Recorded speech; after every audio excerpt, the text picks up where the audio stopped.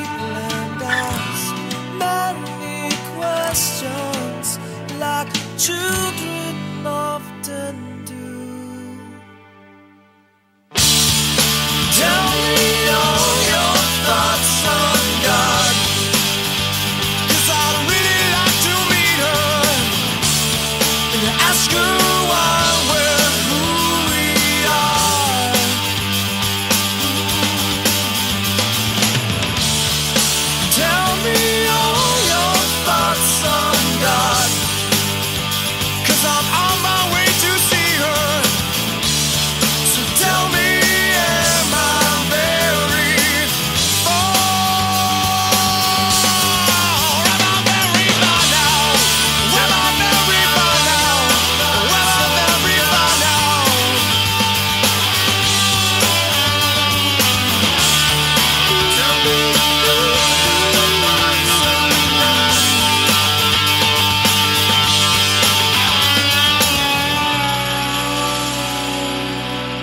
So, yeah, our guest this week is J.R. Richards. J.R. is performing at the Wampus Cat Music Festival in May. He's going to be on the main stage. J.R. is a solo artist who lives in England, as I understand it now, but is from California and maybe known to a lot of people as the former singer of Dishwalla. So thank you for joining us, JR. Really appreciate you coming on. Oh man, thanks for having me. The original singer. The original singer. That's right. That's right. As I understand it, they're still playing, but they have a different singer now, right? They do, yeah.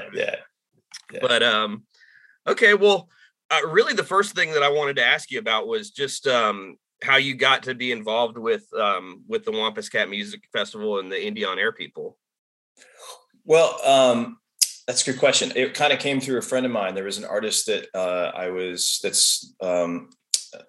that lives up in Michigan area that I was actually producing an EP for, and out in England. Anyway, he knows is it Jeff Popka, right? Yeah. So he knows Jeff and had been talking to him about various stuff and maybe playing about this festival that he's putting together, et cetera, et cetera. So he just said, "Hey, I just worked with JR from Dishwalla. Would you be interested?" And Jeff's like, "Yeah." So anyway, that's how I kind of ended up connecting, networking, I guess would be the word. It was all networking. Gotcha. That's awesome. How we roll. Awesome. Well, we've mentioned Dishwalla already a couple times, but I think a lot of people would be interested to know, what are you doing now? You're a solo artist and you've done several albums as a solo artist. Tell us about, your career as a solo musician. Yeah, it's been great. I've been solo since, my first solo album came out in 2009. So it's been a while now. I hadn't officially left Dishwalla at that point yet, but we went through what a lot of bands do that are together for a long time. We went through quite a few different, different members in the band and, et cetera, et cetera, et cetera. So after 5 hours with those guys, I just, we were kind of not doing much of anything for quite a few years. So, I write songs. So I was like, I'm going to continue to write, and just decided to do it 100% myself, and enjoyed it so much. I've been doing it ever since. Is this a deal where you're kind of playing everything in the studio and then bringing sort of hired guns along when you play live, or do you have a backing band? What's the setup? Yeah, I mean, it kind of evolved over time. So like the first solo album I did, I had like Kenny Aronoff played drums, and Chris Chaney, from Jane's Addiction, played bass, and Phil X, who's playing with, Bon Jovi now, played guitar on it. Rusty Anderson, who plays with Paul McCartney. I mean, it had all these like amazing people play on the first album. Yeah. But then I realized I really couldn't afford to do that every time. So as awesome as it was. But anyway, so I have since, I've put together a band that, over the years of touring, and these guys are all amazing guys, just as good as anybody out there, just not as known. And so they're my touring band, which will be with me when I'm out in North Carolina at the festival. But interestingly enough, this past, because of COVID issues and stuff and living in the UK, this last solo album I'm working on, I'm playing almost everything on every song. Wow. Hey, JR, this is Billy. Gordon and I kind of are helping with all the promotion of this event. And in looking at this lineup, we've got Everclear, Lit, Sister Hazel, you. So I'd be remiss if I didn't go back to the 90s just a little bit. We have I'm sure you've been asked every question under the sun about the 90s, but I'm just going to ask you one more. And it does go to Counting Blue Cars. And I was reading up, Billy, I think we have the same glasses. I'm sorry, we have almost the same glasses. I just had to throw those out for a second. Yeah, these are. Hey, all right. It's like old guys all of a sudden. Yeah, exactly. Yeah. Well, that's what I was gonna say. Is I grew up on your music and this kind of music in the '90s, so it's really cool to be talking to you right now. But going back to that one song, it was such a staple on '90s radio, and I'm curious. What does a song like that, how does that change your life and the trajectory of your band at the time? Because, a lot of bands are, I don't know if they're all aiming for those heights there, but when you hit it, I can't imagine that your life's ever the same after that. Oh no, I mean it definitely it changes everything. I think when you have a song that ends up blowing up that big, because it really is kind of the difference between putting out an album on a major label and then you leave the label and you go off and have a normal job and normal life, I guess. But that one definitely kind of has really, that one song alone, and in a lot of ways has kind of maintained the ability for the band, even after I've left as the singer and the songwriter, to still go and play shows and generate enough income for people to survive. So it's an amazing thing. I mean, I appreciate it much more now than I did then, because I was 20.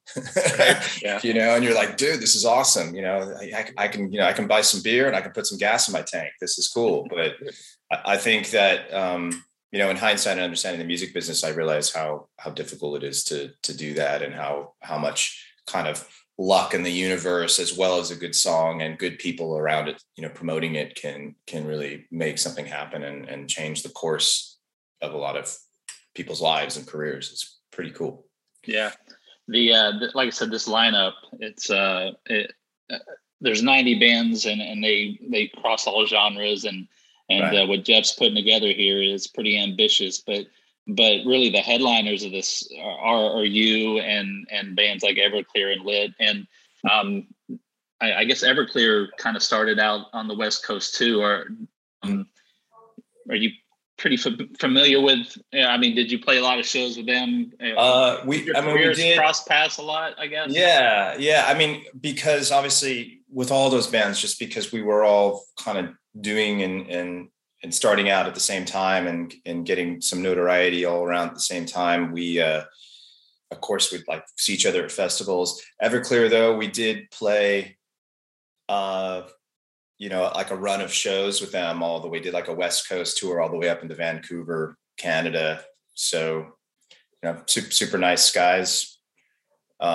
It definitely comes from that kind of West Coast kind of vibe. I mean, that song Santa Monica obviously is kind of certainly encapsulates their kind of their vibe, I think. But it'd be cool. I mean, I'll have to go and see if I can find any of these guys backstage and say hello. Reading about you, I've learned that you started playing music very young, even started writing songs very young. And I'm just curious, being like 9 years old, what artists were appealing to you as a 9-year-old that made you say, I want to go out and write songs myself? What were you listening to then that inspired you? Well, I think you kind of by default, I'm sure you guys will appreciate this. So much of what we listen to as kids are what our parents listen to. Yeah.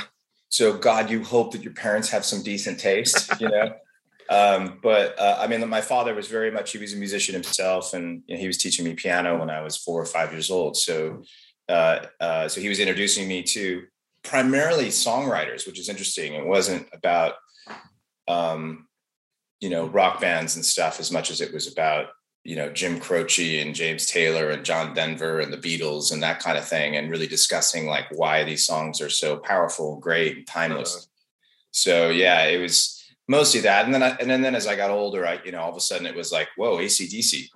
You heard of this band? This is amazing. Queen, what the hell is this about? This is amazing. I definitely started to find my own thing, and I got into techno for a big time. I was a huge, Depeche Mode fan and Cure and all that stuff like that. Because being a piano player, also, I was really into like, oh, you can be cool and play piano, and also. So it's a smattering of everything, but and even more so these days, because my dad passed about 14 years ago, I guess, maybe even longer now, 16 maybe.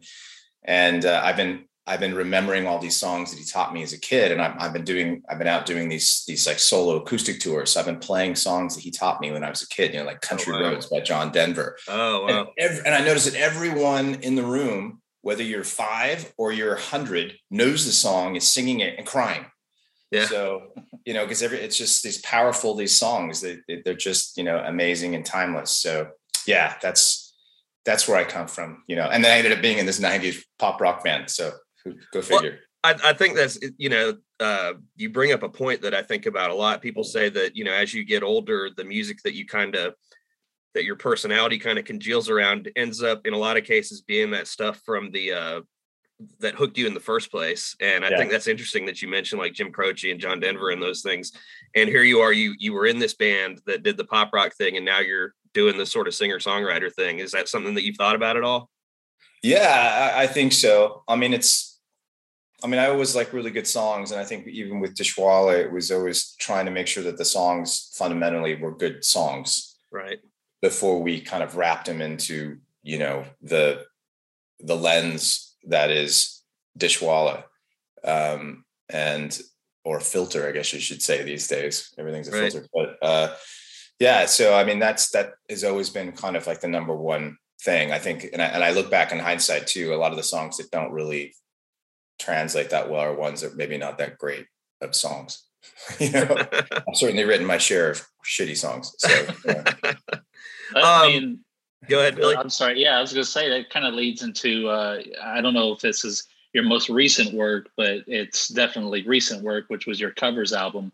And I got a kick out of that because you covered everything I love, from David Bowie to Pearl Jam to the Righteous Brothers. And I want to know, how'd you narrow the songs to make that list? What even inspired you to want to do a covers album like that? Yeah, that's a good question. I think, well, I mean, you guys are obviously music guys, so, you know, I mean, it's how do you come up with that Desert Island, you know, 10 song list? It's difficult because there's so many amazing songs out there. So yeah, it was difficult. My list was probably like 80 songs that I somehow managed to get down to like 12 or 13. But part of it was I had, because I would play songs occasionally in different scenarios. You know, I might cover something and it just turned out really good, felt really good, a good song that I liked. And so then people would ask me, gosh, you know, I'd love to get your version of it.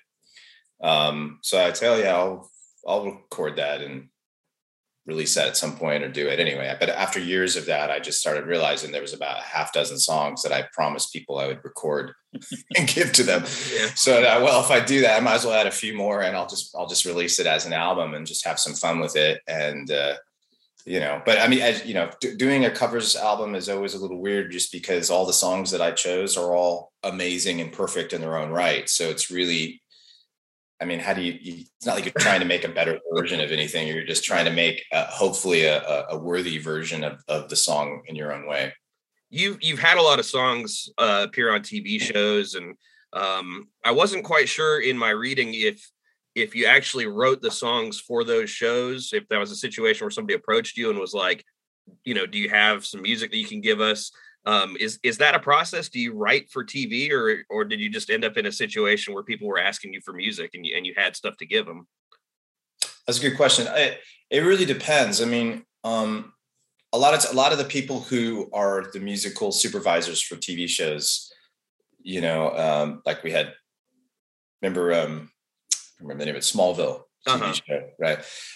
We ended up having 3 songs on that, and the lady who was the musical supervisor was just a huge fan of the band and stuff. And so she would find songs and go have them in the back of her mind and go, this would be great for such and such scene. So a lot of times it would just kind of happen in kind of an organic way that in that fashion. But then and so most of the time I think it was really that it was just somebody who was looking for music for a movie or a TV program would have heard one of the songs, you know, so it wasn't written specifically for it.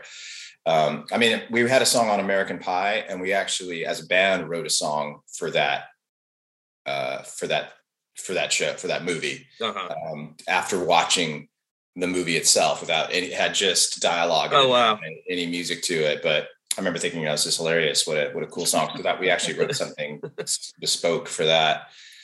But I mean, but then lately, like, I don't know if you know, but Baywatch has remastered all of their stuff because they didn't have any of the licensing to any of the original songs that they had for all their 9 seasons. And they didn't foresee that there would be this thing streaming and download. So they never bought the licenses for any of those songs. And so every episode of Baywatch has like 2 or 3 different montages where it's just a song, a hit song, current song of the time, full blast while people run around with hot bodies in slow motion, right? That was like their thing, right? I mean, you were waiting for that spot. It was like good times. Yeah.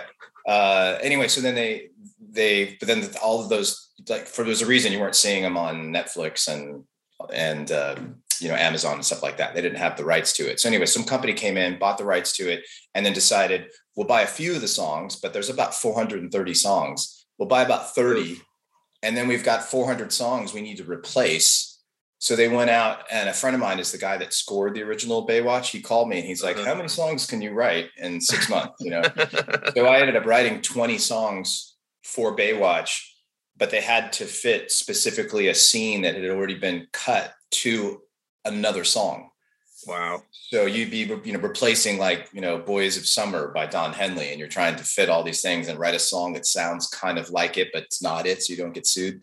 Anyway, so yeah, I've kind of been on both sides of it, where somebody just shows up and picks a song because they love it, and that's awesome. And then sometimes where it's like you have to write something super specific for, a particular show or something like that. So I'm really fascinated by the idea of that process where you're writing, and I mean, you're obviously experienced as a songwriter, but you have a different sort of impetus. And is that a challenge to do those things that you were talking about to make it fit, or have you been doing it long enough that it's just sort of what comes out? Or is it easier when someone gives you a cue and says, match this? I don't know, it might be easier.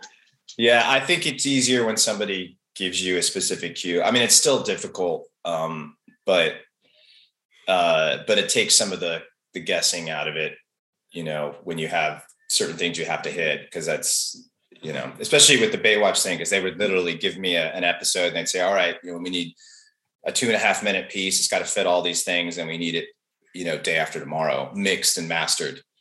And not only written and recorded, but mixed and mastered. And so that was always a huge challenge. It's a little stressful. Well, Jared, we usually try to go about 20 minutes with these, so we just got a couple more questions for you, and we really appreciate you taking the time to do this. One of the things I was really interested in learning more about you was this thing you have called Green Room, where it looks like you've found a way to not only kind of engage your fans, but they also become kind of part of the experience of recording an album, and get to watch you from beginning to end. I know it's not maybe a unique idea, but it's a pretty cool idea. What led to you launching Green Room? I think it's just seeing, it's this new era of being an indie musician and trying to figure out how to survive, and different ways of, I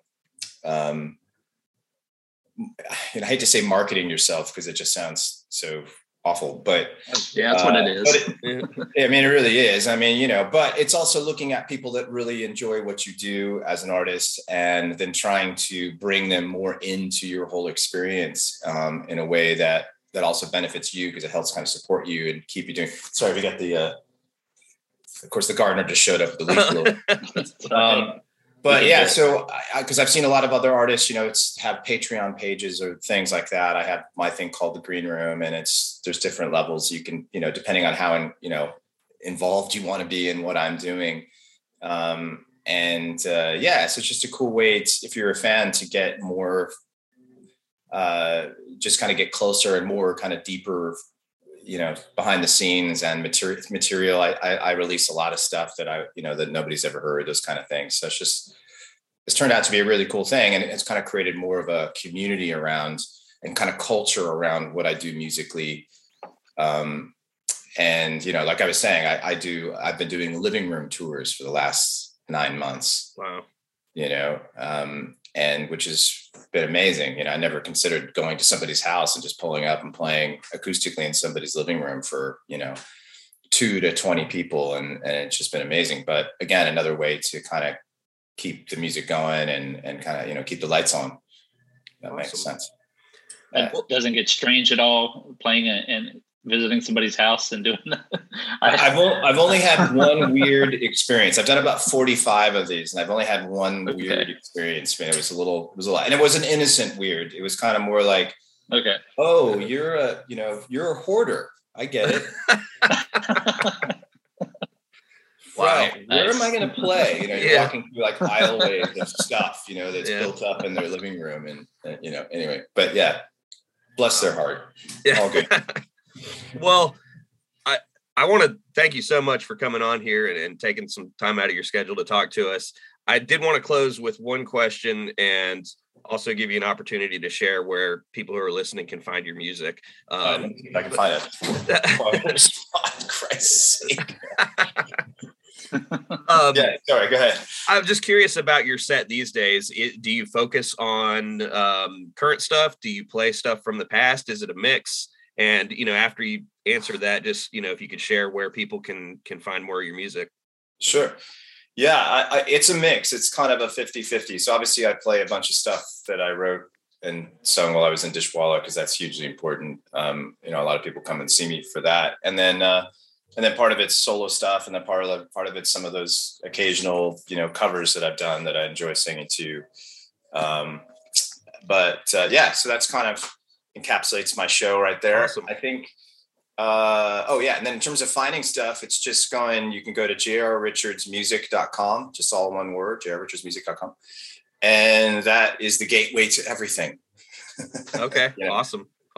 And it's all on all the streaming services and all that as well. Yeah, I'm on everything. So yeah, you know, I should be easy to find. It's just whether or not it's J.R. Richards or J.R. Richards, you know, right. Richards. So yeah. But yeah. Anyway.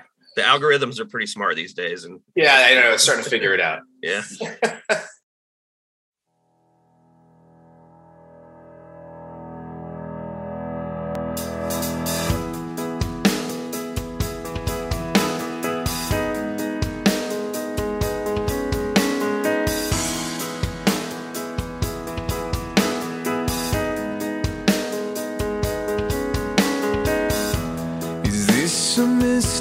Deep dark spell, or a joke to make us come undone and yell. Another blackness tries again to bend our will behind our backs and hold us down till we say when.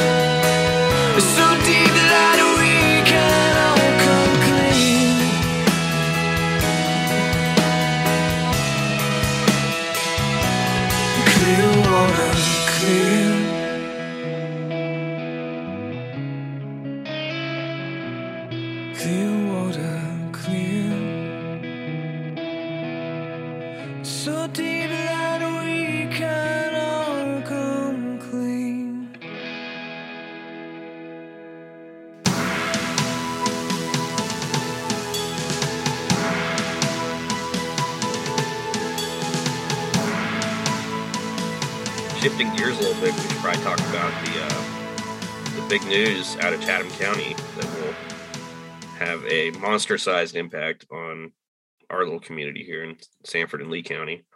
Yeah, you were up there. For those who don't know, and I'm sure everybody does, we have a Vietnamese electric car maker who's going to build just this insanely large campus in Moncure, North Carolina, and employ between 7,500 and 8,000 people and invest over $4 billion in doing so. I have to drive to Apex a couple times a week for kids' practices and stuff. And I was driving there yesterday on US 1, and I pointed to the area between Pea Ridge Road and Lower Moncure.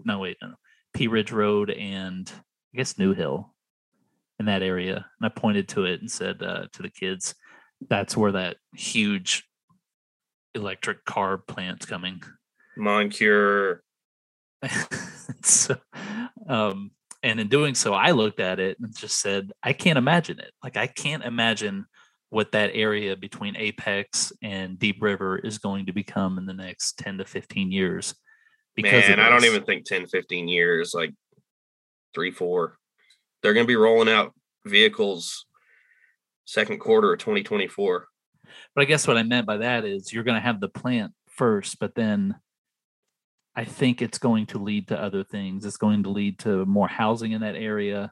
It's going to lead to probably, I don't know how it starts. Maybe it starts with a few gas stations here and there, and then you add restaurants, and then you've got the subdivisions that are going up around it. I just think for whatever's been a stretch of highway that's been nothing but lined by pine trees and oaks is going to become much different in the next, like you say, 3 to 5 years.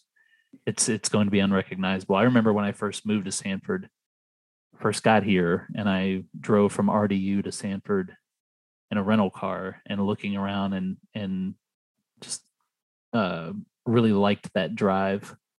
Like I said, it's lined by trees, and there's really not a whole lot to see between Apex and Sanford. And I think that's just not going to exist anymore. It's going to become an extension, I guess, of the Raleigh area up until you reach Deep River, I think. Yeah. Nothing wrong with that. I'm just saying it's just going to be different. Yeah. It's big changes coming. You got a chance while you're up there to actually see the cars. Yeah, they look pretty cool. I'm not really a car guy. I'm not either. I don't know how much I can tell you about,